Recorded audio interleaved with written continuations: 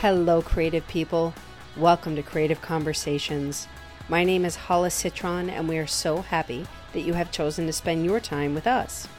I am owner and founder of I Am Creative and Express Yourself Publishing, and I am on a mission to expand the definition of creativity beyond a pencil and a paintbrush and to empower people, especially adults, to own their voices and talents that come in so many different forms.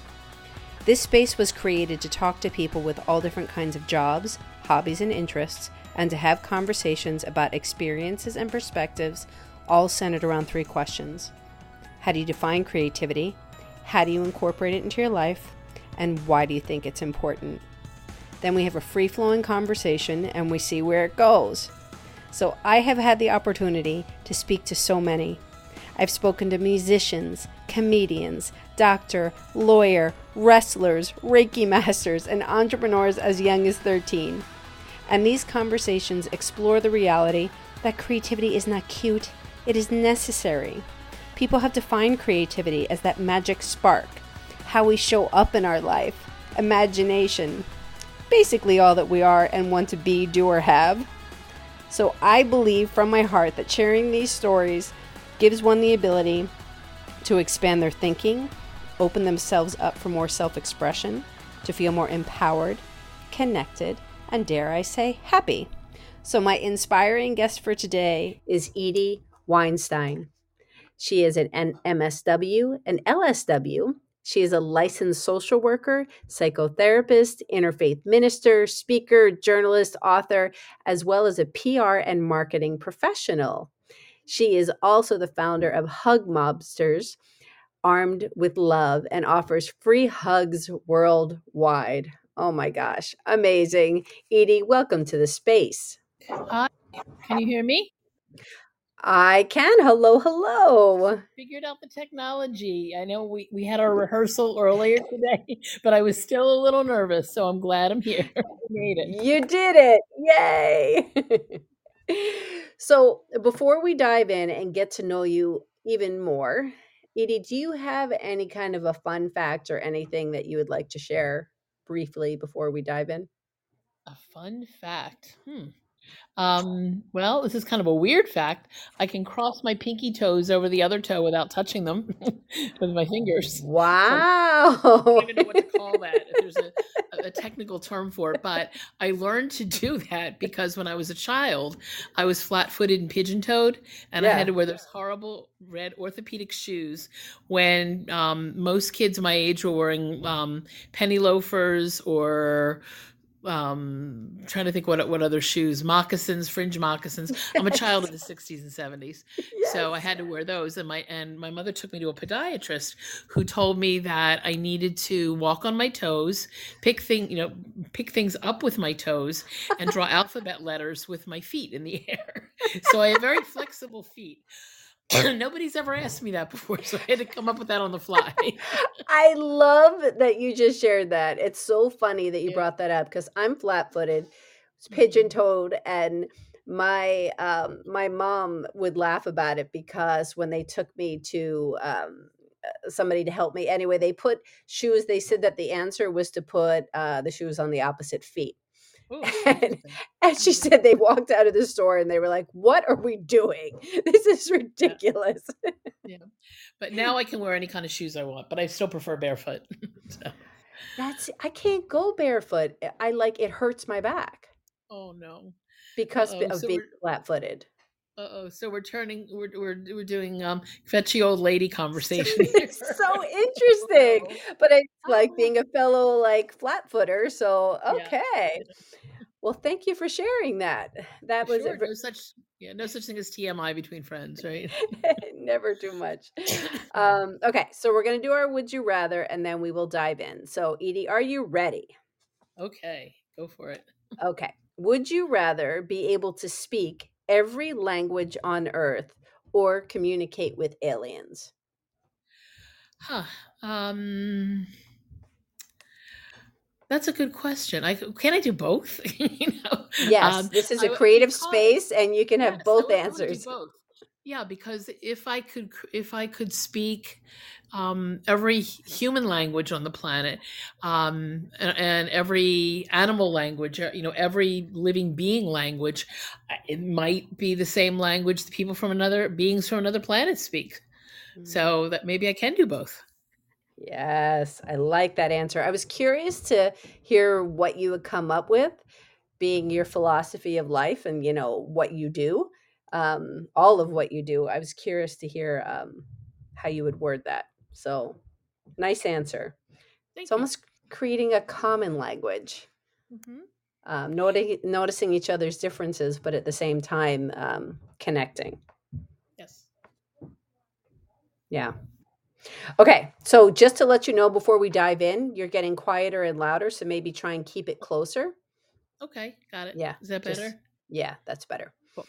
Okay, so first official question is, how do you define creativity?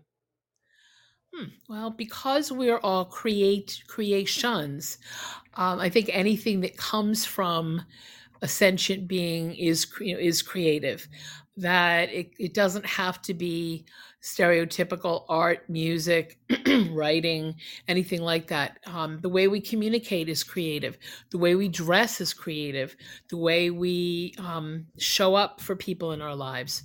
My form of creativity is writing and speaking. I would say that I'm not a graphic artist by any stretch, although I do have people in my life that are. So anything that comes from the heart, from the imagination, is creativity. Mm, thank you. Yes, right? It kind of everybody we are all of this. So it's just like you Yes. said, everything that comes from the heart, and it's a matter of being aware enough and vulnerable enough to show that. Mhm. Yeah. Yeah. So, okay. So take us a little bit on a journey wherever you want to start. I know that writing, when we had spoke prior, writing has been a strong part of your life ever since you were a kid. It was a way that you could express yourself. But wherever you want to start, kind of take us on your journey from where you were to where we are now, please. Okay. When I was a child, I read a lot.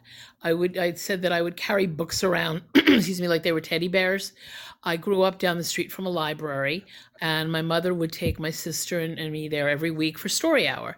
And I would sit on the floor and gaze up at this person that I referred to as the library lady, library lady. But the library lady, as she would tell us stories. And I would leave the library with half a dozen books every week, and I'd read them and then bring them back the next week. So books were an important part of my creative journey. My parents also subscribed to Highlights magazine. It's still out there, I Hmm. believe. It And we had is. hardcover versions. I wish we had saved them because they could probably be worth a lot of money now. But that was part of my education as well. I would write stories, like creative stories. My mother would say that when she didn't know where I was, she would assume I was down by the library, sitting in this little, what she called my fairy grove, communing with the fairies. So I had an incredible imagination as a child, and blessedly, nobody in my life tried to squelch it. And my parents encouraged my creativity. They encouraged my reading. My sixth grade teacher, Richard Surfling, who is a teacher's teacher, an educator's educator, encouraged my writing. And to this day, I still credit him with that. We've stayed in touch with each other all these years. Now, I'm 64 years old. He was my sixth grade teacher. So he's remained in my heart as an influence for me. So that was helpful that he encouraged my writing. When I was in college, I think I took a creative writing class, but I didn't become a professional journalist until 1988, when my then husband Michael and I created a publication called Visions, had to do with holistic health and wellness, spirituality, and the like. and I was the primary interviewer, where I got to interview all the movers and shakers in the metaphysical realms. And to this day, I still have back copies of the publication. We did it for 10 years, and then Michael died in 1998 of hepatitis C. That's when I became a freelance journalist, and I continue writing to this day for a number of different publications and websites. It's my joy. Mhm. I tell people that if you're a writer, you'll know it because you can't not write. I know Mhm. that's not grammatically correct, but Yeah. writing is what I do in my sleep. Mhm. Sometimes I'll write articles in my sleep, and when I wake up, I'll just it's like taking dictation and then I type them out. So you remember it when you wake up? Yeah, yeah, and I remember most of my dreams too. So that's part of it is programming. I say, okay, I have a weekly column in a publication called the Good Men Project, and it comes out on Tuesdays. And I need to have the article in over the weekend prior. And as of last night, I hadn't written it for this week, and I said, all right, when I wake up, I'm going to have this article, and I did. And I wrote it and two other articles today. So there are some days when I'm just a writing machine. Yeah, literally. Yeah, yeah, and I So don't get writer's block, I get writer's runs. So I'm oh, so happy to help people do more of that. so wait, so you've never suffered from any kind of a writer's block? The only challenge I've had is coming up with an idea. Once I have a writing prompt, I can take off. Mhm. And there are different types of writing that I've done. My favorite is just spur of the moment blog type writing, but I do have places for which I write that require research. That's not as much fun, Mhm. but I do it because it's what's expected. Mhm. Mhm. Well, tell me a little bit more about I'm curious about your 6th grade teacher. So, you still having a connection with him, that's just beautiful to me. Thank you. And just the fact that he also, in those vulnerable years, uh, it could be the opposite, of course. There's an opposite in everything. But if someone Mhm. squashed that in 6th grade, that's a very vulnerable time. But who kept up the relationship and the connection? Did you like go back in college and find him, or how did that work? Later than that, actually, 20, 20 years ago, maybe something like that. Um, I I had talked about him. You know how sometimes people ask a question on social media, like, "Who was your favorite teacher and why?" And I Yeah. always said Richard Surfling. And I said, you know what? I really should track him down, find out, not stalk him, track him down, but I Right. really should see if I can get back in touch with him. So I had heard that he had gone from being a teacher to being a principal to being a superintendent, and I found the school district in New Jersey, where he was a superintendent. And I called the school, the district office, and they said, "You just missed him. He just retired this Oh my past god. Thanksgiving." But if you look in the Burlington County phone book, back when we still had phone books, I bet you'll find him. The woman couldn't give me his name, but so I found him, and I called, and his wife answered the phone, and she said, "Rich, one of your former students on the phone." And he gets on the phone, and it's like time stood still or rolled back. Time rolled back, Wow. and we had a unique classroom setting. This was back in the experimental early 70s, Mhm. and the district in Willingboro had what they called a non-graded classroom, and that meant not numerical or alphabetical grades, but comments on the students' performance. And in Yeah. our classroom, it was fourth, fifth, and sixth graders together, and the older kids mentored the younger kids, and it was two teachers and 64 students in one huge classroom. And he and the other teacher used creative teaching methods, and we were allowed to do some of our own projects. And we had a courtyard outside the classroom, and if we got our work done, we could go sit out there and do more of our work. On Friday afternoons, we had a hoot nanny. Now, those of you who are in your 20s or 30s will have no clue what I'm talking about, but people in maybe our generation, it was folk music. So Uh-huh. they two of the girls in class, both named Debbie, brought their guitars in, and we sang. where have all the flowers gone? If I had a hammer, a lot of hippie songs. And when I spoke with Rich again, I said you were training us to be little subversives, that they were all about peace, love, and understanding. So when we got on the phone, I told him how much he meant to me, and what an inspiration he was that encouraged me to write. And he's chuckling, and I said, "Are you surprised?" He said, "Well, normally when I hear from former students, it's after they graduate high school or maybe college, but not 35 years later." And I said, "You've stayed with me that long." He said, "Well, let's get together for coffee or tea, whatever." 10 years went by and I hadn't reached out again. So fast forward, and a friend is having a birthday party in the area where he lived. And I called him again and I said, "I'm sorry, it's been so long after, between calls, but I'm going to be in your area. Can I come over and visit before I go to my friend's birthday party?" "Oh, absolutely. We would love it." And it was around Valentine's Day. So the house inside was decorated with hearts and, just very lovey kind of energy Yeah. there. I Yeah. came to he greeted me at the door. I started crying immediately, and he hugged me. Now when I had published my first book in 2011 called The Bliss Mistress Guide to Transforming the Ordinary to the Extraordinary, and in the credits, I said something about him and what an influence he was, and I brought a copy of the book to give to him. And Oh. so we both cried. He and his wife and I sat down in the living room, and we spent 2 amazing hours together reminiscing. Now, Hmm. after he left that job, and he retired, he became a mentor for other administrators. So when I said he was a teacher's teacher, he was an administrator's teacher as well. And they're a very sweet couple. And we just had such an amazing trip down memory lane, I guess. And we've stayed in touch on Facebook, and every once in a while, when I write something about him, I'll send it over to him. And if you want, I can send you the article that I wrote called something about the long and winding road. Hmm. And the reason I called it that was that was the same year that the Beatles came out with the song "The Long and Winding Road." Was the year I finished sixth grade. Well, it's just so beautiful to have those connections. And I want to make sure that we kind of get into these other aspects of you because Oh there's yeah, so much that kind of this is a portion of you.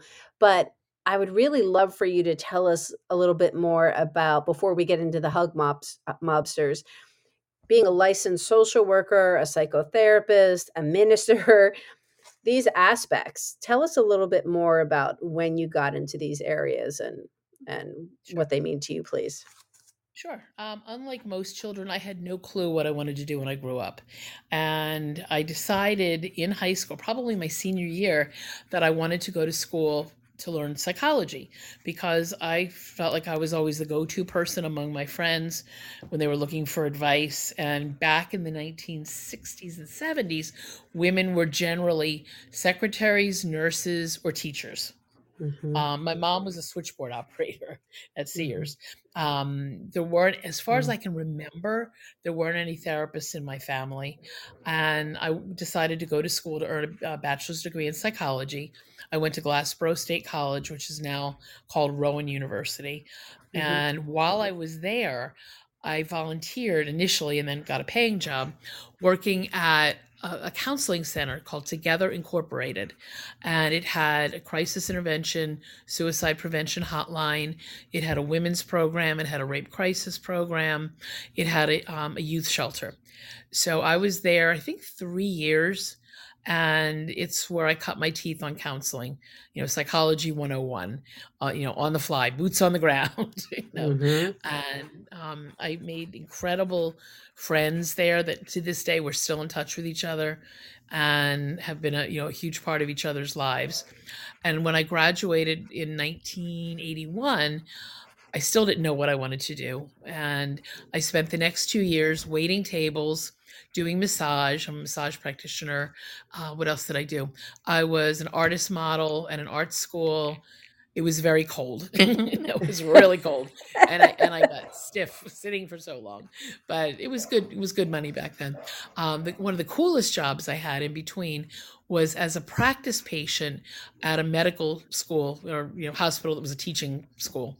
It was called the GTA program, Gynecologic Teaching Associates. It was at Hahnemann Hospital in Philly, which is no longer. The hospital is now gone. Yeah. But I was there I taught in the program for 3 years. And our role as um, I guess, practice patient educators was to teach the second year medical students how to give exams and how to treat their patients like human beings. Oh my And gosh. I just have to stop. That's amazing. Yes. so I loved that job. I don't know why I stopped after 3 years, but it was maybe the program folded. I don't recall, but it got high ratings every time. And part of the reason why that kind of revealed or reinforced why I did it is that one of the young medical students, a young woman in her middle 20s, said she had never been to a gynecologist. And we said, why? And she said, because it was too embarrassing, too uncomfortable. I just didn't feel right about it. And I said, that's why we're doing this. Yeah. So young girls can feel comfortable Yes. going to see a doctor. I probably was in, I guess, my middle teens after I got my period. So I did that for 3 years. And then I said, okay, I'm going to go back to graduate school. What do I want to study? So somebody had told me that a master's in social work was a flexible degree, that you could do lots of cool things with it. So I enrolled at Rutgers in Camden. It was a 2-year program. And I graduated in 1985. And I think of at MSW as master of saving the world. That I took on that responsibility Mhm. to my detriment, unfortunately, which I'll tell you a little bit about later. So Yes. that was the social work part, and I've worked in pretty much every aspect of social work. I've worked inpatient medical, inpatient psych, outpatient drug and alcohol, community mental health, what else? Nursing home, home care, and I currently work at a outpatient group practice. I've never done child welfare. I couldn't. It would be too heartbreaking for me. Although Mhm. I do know people that do it and do it quite well, but that's the only aspect of social work that I can think of that I haven't done. Yeah. And I love the eclectic nature of the work that I do. In 1998 is when my husband died. He had been enrolled in the new seminary, which is an interfaith seminary in New York, to become an interfaith minister. And it was a 2-year program. And I had casually studied along with him, not intending in any way to do this work myself. When he was too ill to stay awake to read his papers or read books, I would read to him. He had neuropathy in his hands, so I would type his papers. He was a correspondence student, so I would listen to the audio tapes or watch the videotapes. He died December 21st of 1998. He was in Jefferson, another hospital for folks that don't know, in Philadelphia. And he was waiting for a liver transplant. And when we turned off life support, the voice came to me. Now, being a social worker, having worked in a psych hospital, I know the difference between a psychotic voice and a Mhm. spiritual calling. And the voice said, call the seminary and ask to finish what Michael started. So I did, after his funeral. Wow. The dean welcomed me into the class and said, you can graduate this year, with Michael's class on 2 conditions. One is that you're doing it for yourself too, not just for him. And the other is that you have to do both years' work simultaneously or finish it out the next year.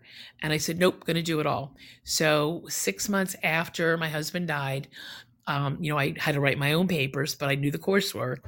I was ordained at the Cathedral of St. John the Divine in New York. Have you ever been there?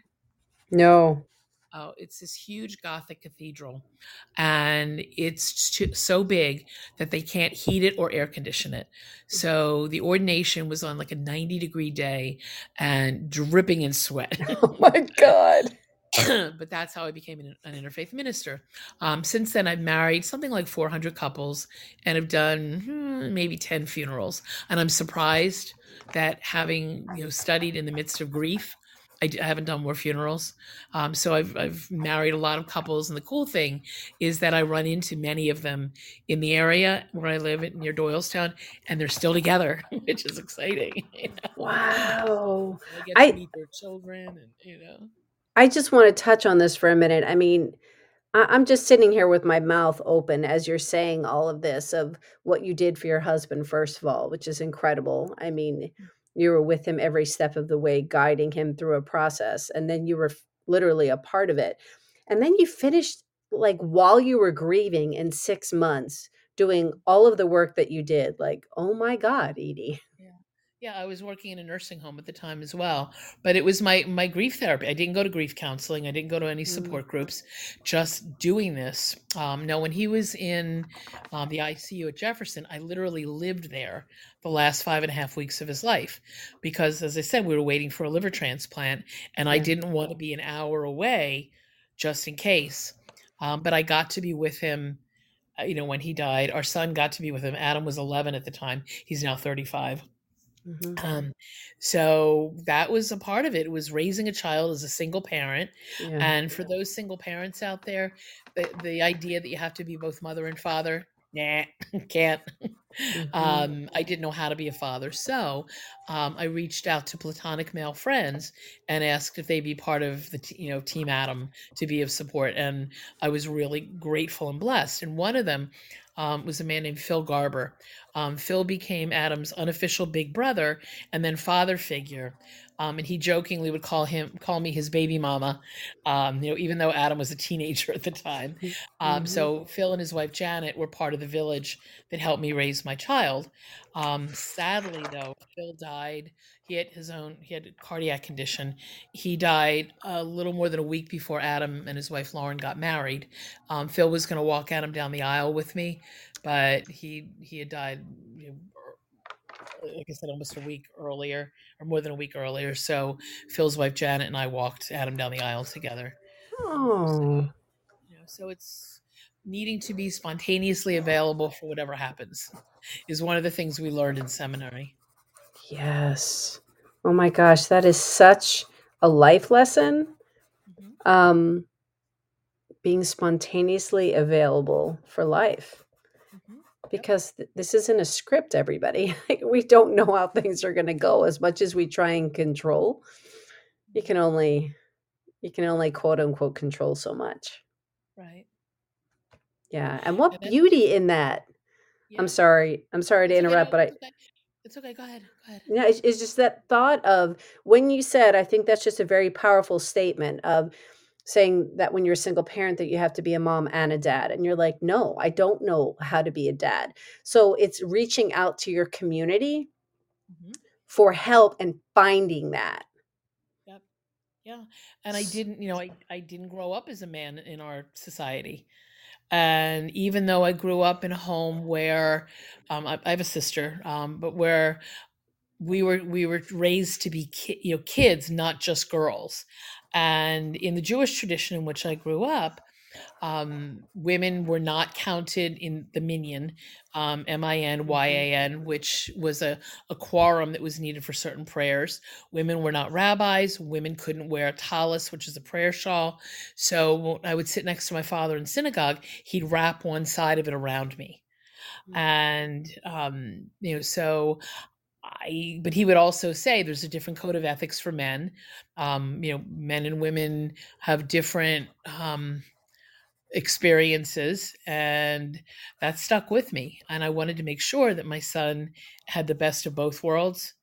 That he grew up with a powerful mom and with male role models whose values I agreed with, and who helped teach Adam respect. Yeah. And Yes, he's a yes, yes. wonderful, a wonderful father. I've got two beautiful grandchildren who are the center of my universe, as my son predicted. My mornings are spent watching them. I don't call it. It's not babysitting. I'm with my grandchildren, and they call me Bubby, which is Yiddish for grandmother, which I fought mightily when my son told me that that's what any potential grandchildren would call me, because my grandmother, my Bubby, was I called it smother love. She was really Uh-huh. overprotective and worried about everything. And I said, I'm not a bubby. And he said, I don't care. They're going to call you Bubby. So the year after my grandson Dean was born, Lauren and Adam got me a T-shirt with a peace sign in the middle, and it says Hippie Bubby. So I own that. I'm Hippie Bubby. It's so interesting though because it's carrying that words carry meaning, Yeah. Oh and yeah. we attach our experiences to those words, and talk about kind of not being able to plan things. I honestly, for our kids, I didn't know what they were going to call their grandparents, Hmm. but they end up now as adults. They call her Graham Cracker. Oh, I like that. So, yeah, or or as they've gotten somewhere along the line that became her name, and then now as they're older, my son calls her Big Susie, and I'm Little Susie. Oh, So it kind of whatever works. changes. It Yeah. changes along the way. Okay, so let's get into, because I want to go into the second question. But I also, this is what I call this, exploring the power of the hug mobsters armed with love. Hmm. This is a Hmm. huge, I love this aspect of what you do in this heart to heart connection. Tell us about the hug mobsters, please. Yes. Valentine's Day weekend of 2014, I brought a group of friends to 30th Street Station, which is a huge train station in Philadelphia. And I did it on February 15th, the day after Valentine's Day, for a purpose. Number one, I wanted people to know that Valentine's Day is not just one day out of the year, it could be every day. And that Mhm. Valentine's Day is not just for romantic couples, love is for everybody. So there were a dozen of us armed with our signs that said free hugs. And one of our very clever wordsmith friends had a sign that said pro bono hugs instead of free hugs. That's So funny. that was fun. We at noon we unleashed ourselves on the train station, and one of our friends, Ron, who's a musician among other things, sang the song "Give a Little Bit." Give a little bit, Mhm. give a little bit of your love to me, over and over and over. I mean, I don't know how many times he sang it in an hour as we walked through the train station, offering people hugs. Some people said no, and we said, okay, no problem. Hug somebody, even yourself. But most people said yes. Now, the most powerful hug came from a man who approached us. He was an Iraq war vet who said he was the only survivor of his platoon and he had survivor's guilt. And he said, I thought about killing myself until I met you people because you give me hope. Can I join you? So of course we started sobbing, not sobbing, but crying. Tears trickling down. Felt like sobbing though, and we said sure. And we gave him his own sign. Now all these years later, I have no clue where he is. I hope that he went on to to have a meaningful life. But he's in my prayers. So my thought was, oh my goodness, hugs save lives. I didn't know how powerful that statement was until June 12th of 2014.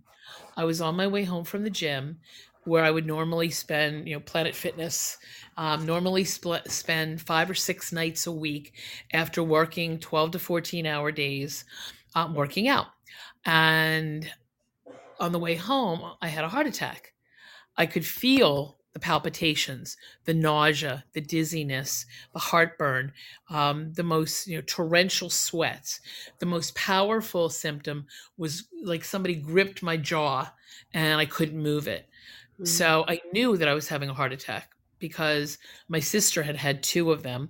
My mother had died of congestive heart failure. So I knew that I was a candidate, but it never occurred to me that this could happen. I just had a normal workout, nothing, nothing unusual.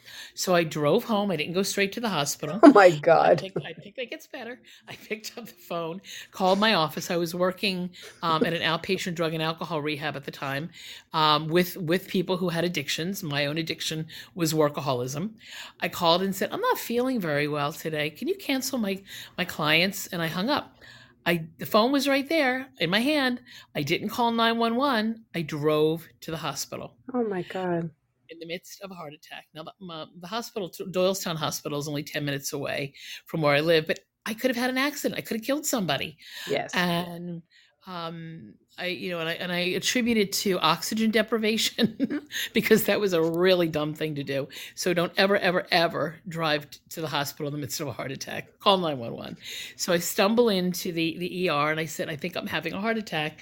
They whisk me up to the cardiac cath lab. They insert a stent. And shortly after that, the cardiologist comes in and shows me a picture of what the fully occluded, it's an LAD, the widowmaker artery. It Mm-hmm. was totally blocked. What it looked like before the stent was inserted, and it looked like a bent tree branch. Mm-hmm. And he showed me the picture of what it looked like with the stent in it, and it was popped up. And he said, "Don't let this happen again." And I said, "Well, how did it happen in the first place?" He said, "Tell me about your life, your lifestyle." And I said, 12 to 14-hour days, sleeping maybe 5 or 6 hours a night, swigging 5-hour energy drinks occasionally. In fact, I had one the day before the heart attack. Taking on everybody else's issues, plus the family predisposition. My blood pressure was through the roof. My cholesterol was high. He said, "You got to take care of that."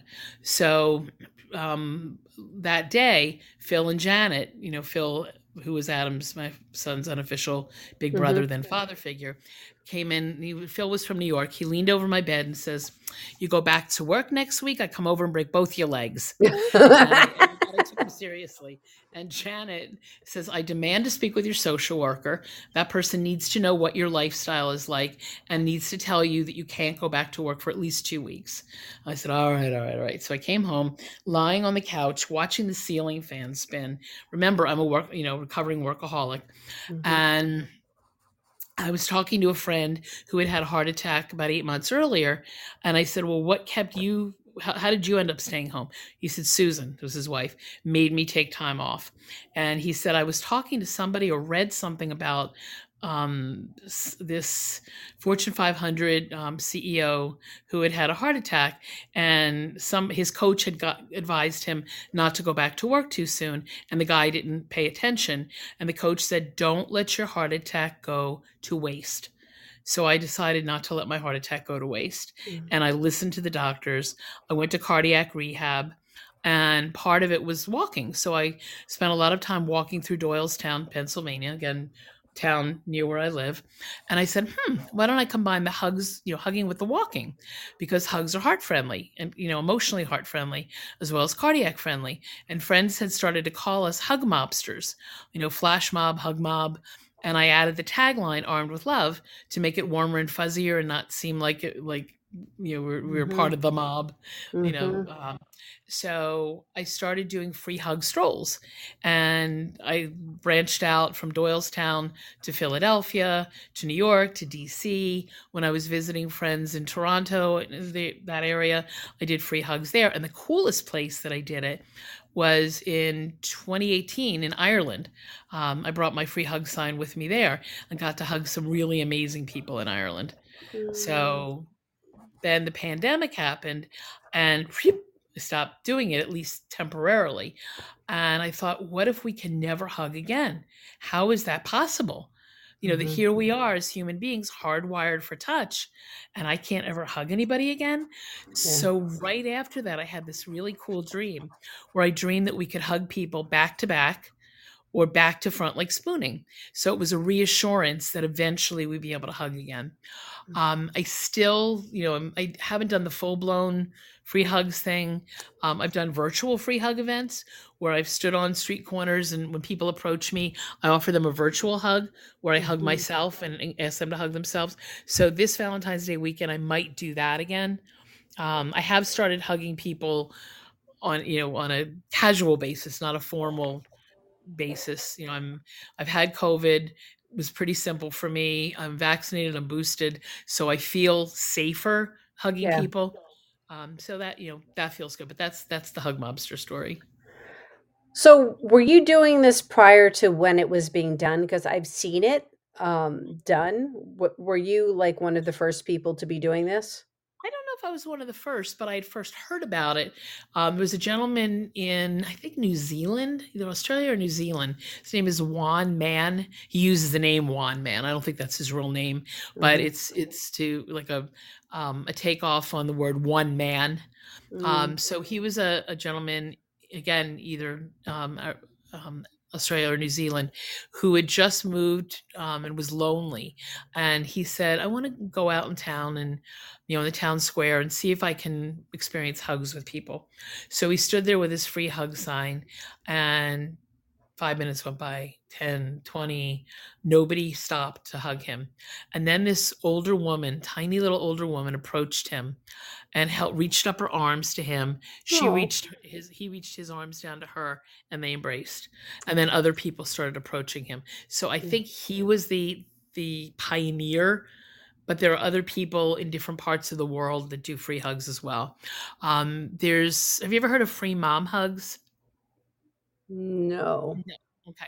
Sarah Cunningham is a mom in Oklahoma City, and she considered herself a devout Christian, went to church, Bible believing, and her son came out to her as a gay man. Mhm. And she went into a tailspin. She thought, I have to decide between God and my son. How is that possible? So she had a dark night of the soul, and she wrote a book called How We Sleep at Night, something like that. I haven't read it, but I think that's the name of the book.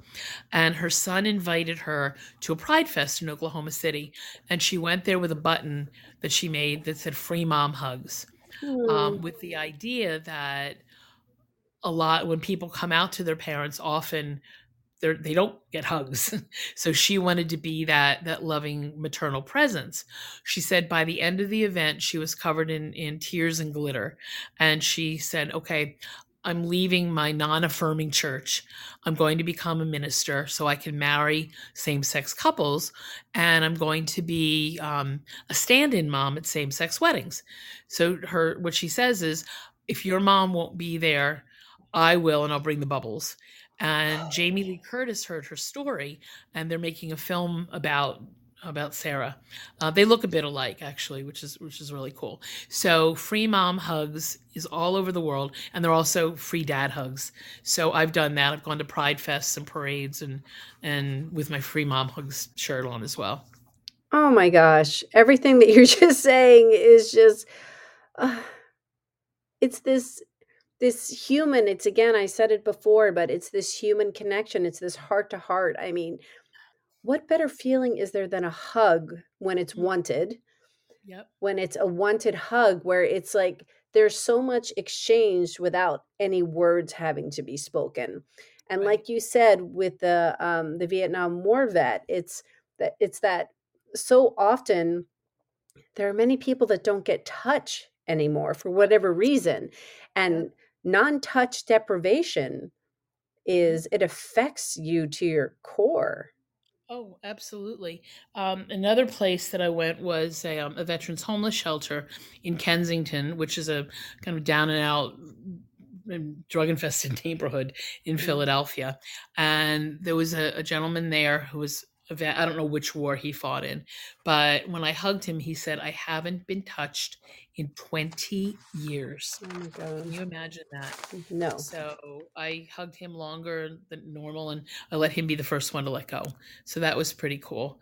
Now, a lot of what we're talking about here is part of my TEDx talk called Overcoming the Taboo of Touch. And it talks about the importance of healthy, nurturing touch by consent, because Mm. that's huge, for people. They have to say yes, or I don't hug them, including my grandson. Yes. What we do with him is, when I leave, the next grandparent shift takes over, or aunt takes over, so family watches the grandkids right now. And when I leave, I say, would you like a hug, or we do high fives, or we blow kisses? So when he knows he has a choice, he'll usually opt for a hug, but Mhm. sometimes he'll do all three of them. Mhm. Mhm. So, thank you for sharing all that. Sure. So, I want to kind of at least get to the second question before we get to the third. So, how do you? We've talked about your writing and these other aspects of yourself, but how do you incorporate more creativity into your own life? Well, mostly the way I dress. I'm very Mhm. colorful. My style is kind of hippie, goddessy, flowy, colorful. My hair is purple. I dyed it again today. I do How'd it like that every go? month or so. Oh, it's great. I do it myself, so Mm-hmm. it's fun. I use a vegan hair dye, and it's it's very purple right now. Mm-hmm. I'm sitting in a lounge chair, or like lounger in the living room, covered by a blanket that my best friend made for me that's tie dye. So that's how I express myself creatively with how I dress.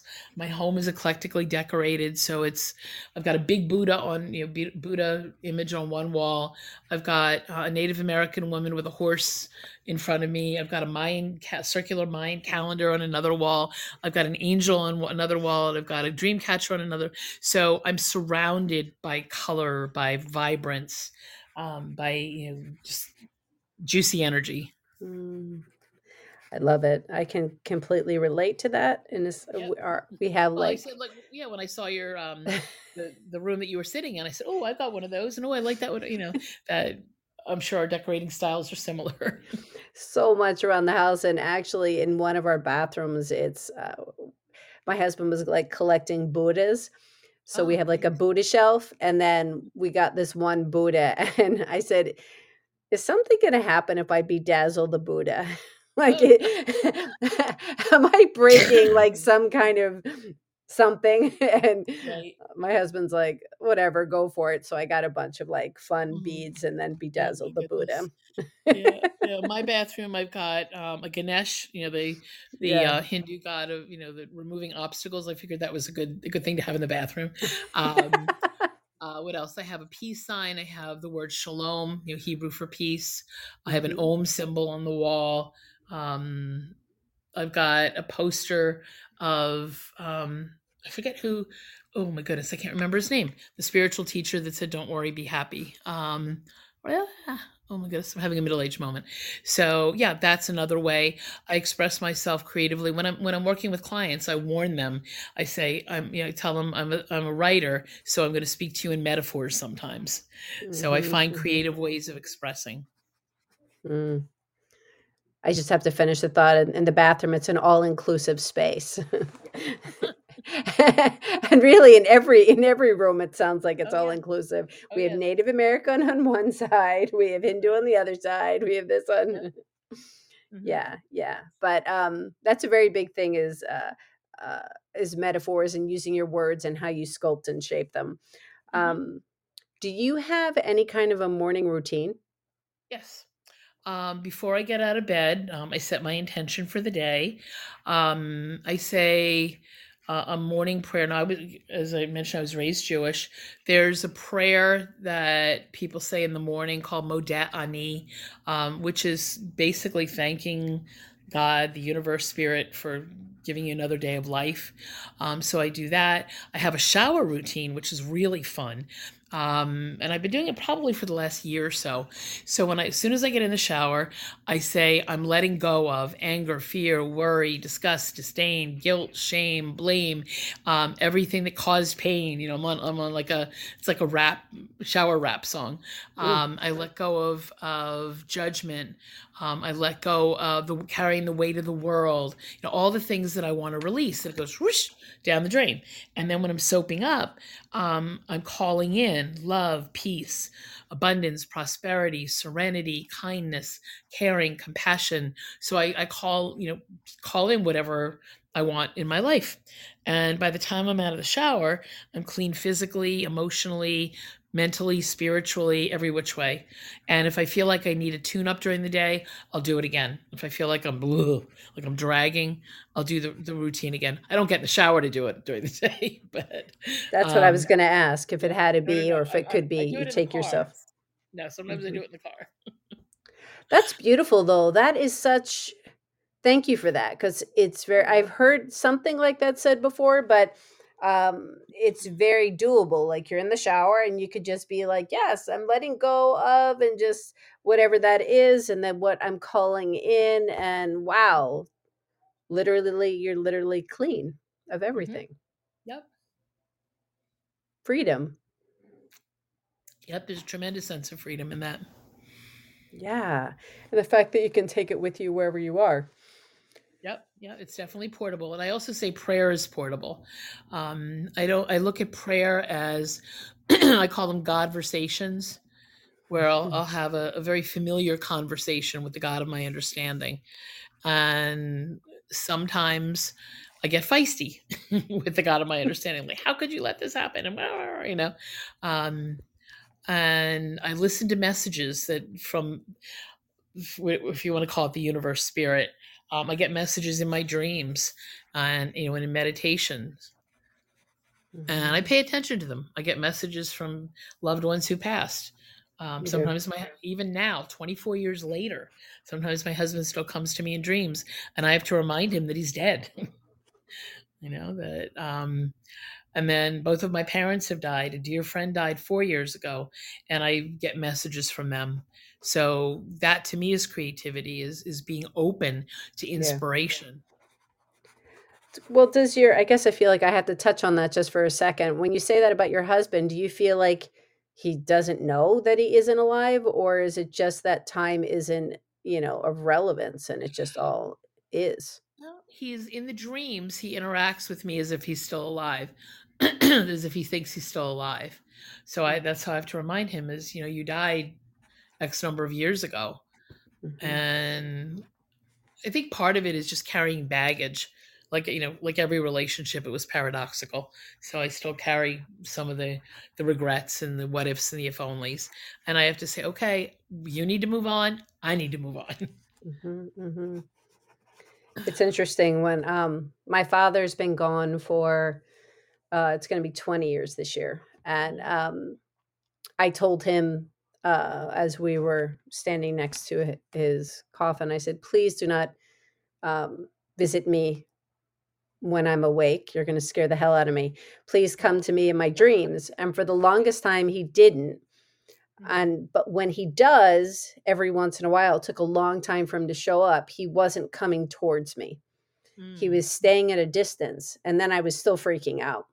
Oh. And I remember telling my husband, I'm like, "Oh my God, Dad was in the dream." Da, da, da," and he was Mm. just eating at a table and he wasn't even looking at me and he didn't even come over to me. And my husband, he let me do my thing. And then he stops and he goes, "Hollis, do you see how you're freaking out right now?" He knows that he couldn't come up to you because you would freak out more. Right. And I Right. was like, huh, I guess you're right. Yeah. But recently he came to me. I was kind of asking if he was around. And I was like, "Just kind of show me a sign if you're around." And I went to sleep and he was in my dream. Aw. Yeah, they do show up. My mother comes to me in the form of a butterfly. So we had talked about that when she was on hospice. I said, "What do you think happens when we die?" And she said, "I don't know." I said, "Well, when you do know, come back and tell me." And she said, Mm. "I'll come back as a butterfly." So they Oh, show up a lot. Butterflies show up a lot. oh, God, that's amazing. So freaking Yeah. powerful. Yeah. Everybody. Oh my gosh. Okay. So as we're getting to the top of the hour, so the third and final question as we wrap everything up, and it's a little repetitive, but it's kind of like putting a little bow on the box, which is, why do you think creativity is important? It keeps us alive. It keeps life interesting. It helps us to connect with other people. For some people, myself included, it's passion and purpose Mm. is creativity. It helps us put more beauty out into the world, no matter what it is, whether it's created, baking, gardening, raising children, taking care of animals, doing graphic arts, pottery, jewelry making, sculpting, writing, performance art, dancing, singing, music. I'm surrounded by so many creative people in my life, and I love it. That the people that I'm closest to have a creative gift to give, and I think that's what it is. It's a gift that we give to the world that comes back and nourishes us as well. I love that. Do Thank you, you. do you ever see yourself retiring? That's a good question. I would love to be able to, but I never will. I'll never be able to because I need to make money. But even if I retired from my full-time work, as a therapist, I would still write, I would still speak. I would do a lot of what I'm doing. Yeah. Yeah. So no, as long as I can think, and as long as I can type or speak, I can work. And it's a labor of love. Yes. Because that's what I mean is all of these aspects. So much of what you are putting out into the world is truly about connection, and it's like light beaming from your heart. Um, and it's learning to create boundaries, which is what needed to happen with the heart attack. Sure. And prior to that is creating boundaries and creating safe space for you to realize your importance and your worthiness in the whole picture of everything. And you don't have to take on the world. But it just doesn't seem like you could ever be like, oh, I'm not gonna try and go out and, marry these people because there's such love, or go out and hug people, to make somebody's day better. It just doesn't seem like you're a person that'd be like, "No, I'm not gonna do that anymore." No, yeah, I would love to continue to do those things. Those are, a gift to me because when you're the giver, you get something back. One of the other things that I do is I'm a co-founder of an online Facebook group called Bucks County Kind, and we encourage people to do acts of kindness. So you don't have to be from Bucks County, Pennsylvania, to be in this group, but Facebook Bucks County Kind. Yeah, yeah, in this space, and, um, it's truly understanding everybody that it's people you treat people the way you wanna be treated. It's Hmm. a basic concept, but Yep. sometimes that gets lost in the mix of things. Hmm. So in treating people with respect, even the littlest things, um, I can say, like when checking out at the cash register and just saying to someone, "Oh my gosh, I love your nails." Yep. The Yep. person behind the register, or "I love your earrings," or "How are you today?" And Yep. people really stop and say, "Thank you for asking." Hmm. Yeah. Oh, And absolutely. because you don't know anybody's story. You don't know It's what true. happened before somebody got to work. You don't know if they got into a huge fight. You don't know if somebody passed away. You don't know if they're going through a divorce. You don't know anything. So a person might either be really cranky and that's the way they're showing it, or they may be putting on a complete mask, Hmm. but feeling horrible on the inside. Right. And at the beginning of the pandemic, wearing a mask, I still smiled, like an eye hug, like kind of Mm, smiling through your eyes. And I would ask people, in essential jobs, I said, "How are people treating you? Are they being kind to you?" And they'd say sometimes no, they're not. And I said that's a shame, because you are doing essential work, and even if you weren't, you still deserve kindness. So yeah. treating each other, because when I do the hugs, I don't know anybody's beliefs are. I don't know Mm, who they voted for. I don't know what their religion is. I don't know what their politics are at all. I don't know how they live. So it's just human to human. yeah. That's what it is. Human to human, everybody. Mhm. So Edie, how can people connect with you? I have a website. It's www.opti, O-P-T-I hyphen mystical, mystical.com. I'm on Facebook, Edie Weinstein. And the optimistical came to me in a dream. The voice said to me, "You're not just an optimist, you're an optimistic who sees the world through the eyes of possibility." Wow. That Yep, it's pretty cool, huh? is really cool. This is everybody who, if somebody's listening and they're like, "Ah, I don't believe in that." One of the, you just made me think of that one of the quotes I have, which is creativity is a meditation with your eyes open. Hmm. When after my father had passed, my mom went to a medium and the medium said, "Your husband wants your daughter to hear this message Hmm. because he knew of my business." Yeah. Not when he was alive, when Hmm. he's been where he is. So she didn't know anything about what I did, and I heard that and I'm just like, "Holy crap." Hmm. Yep. Yep. Yeah, definitely. I mean, and the cool thing is somebody years ago, after seeing what I posted, created a meme with that quote on it. And on my birthday, maybe 6 or 7 years ago, somebody said Julian Lennon, son of John Lennon, Yeah. had posted it on his Facebook page, had put the Whoa. meme. And I said, nah. No, they said, go look, it's there. Oh So you just my look God. up Julian Lennon optimistic, and you'll see a history. Oh my Yeah, gosh, you're famous, famous, famous. yeah.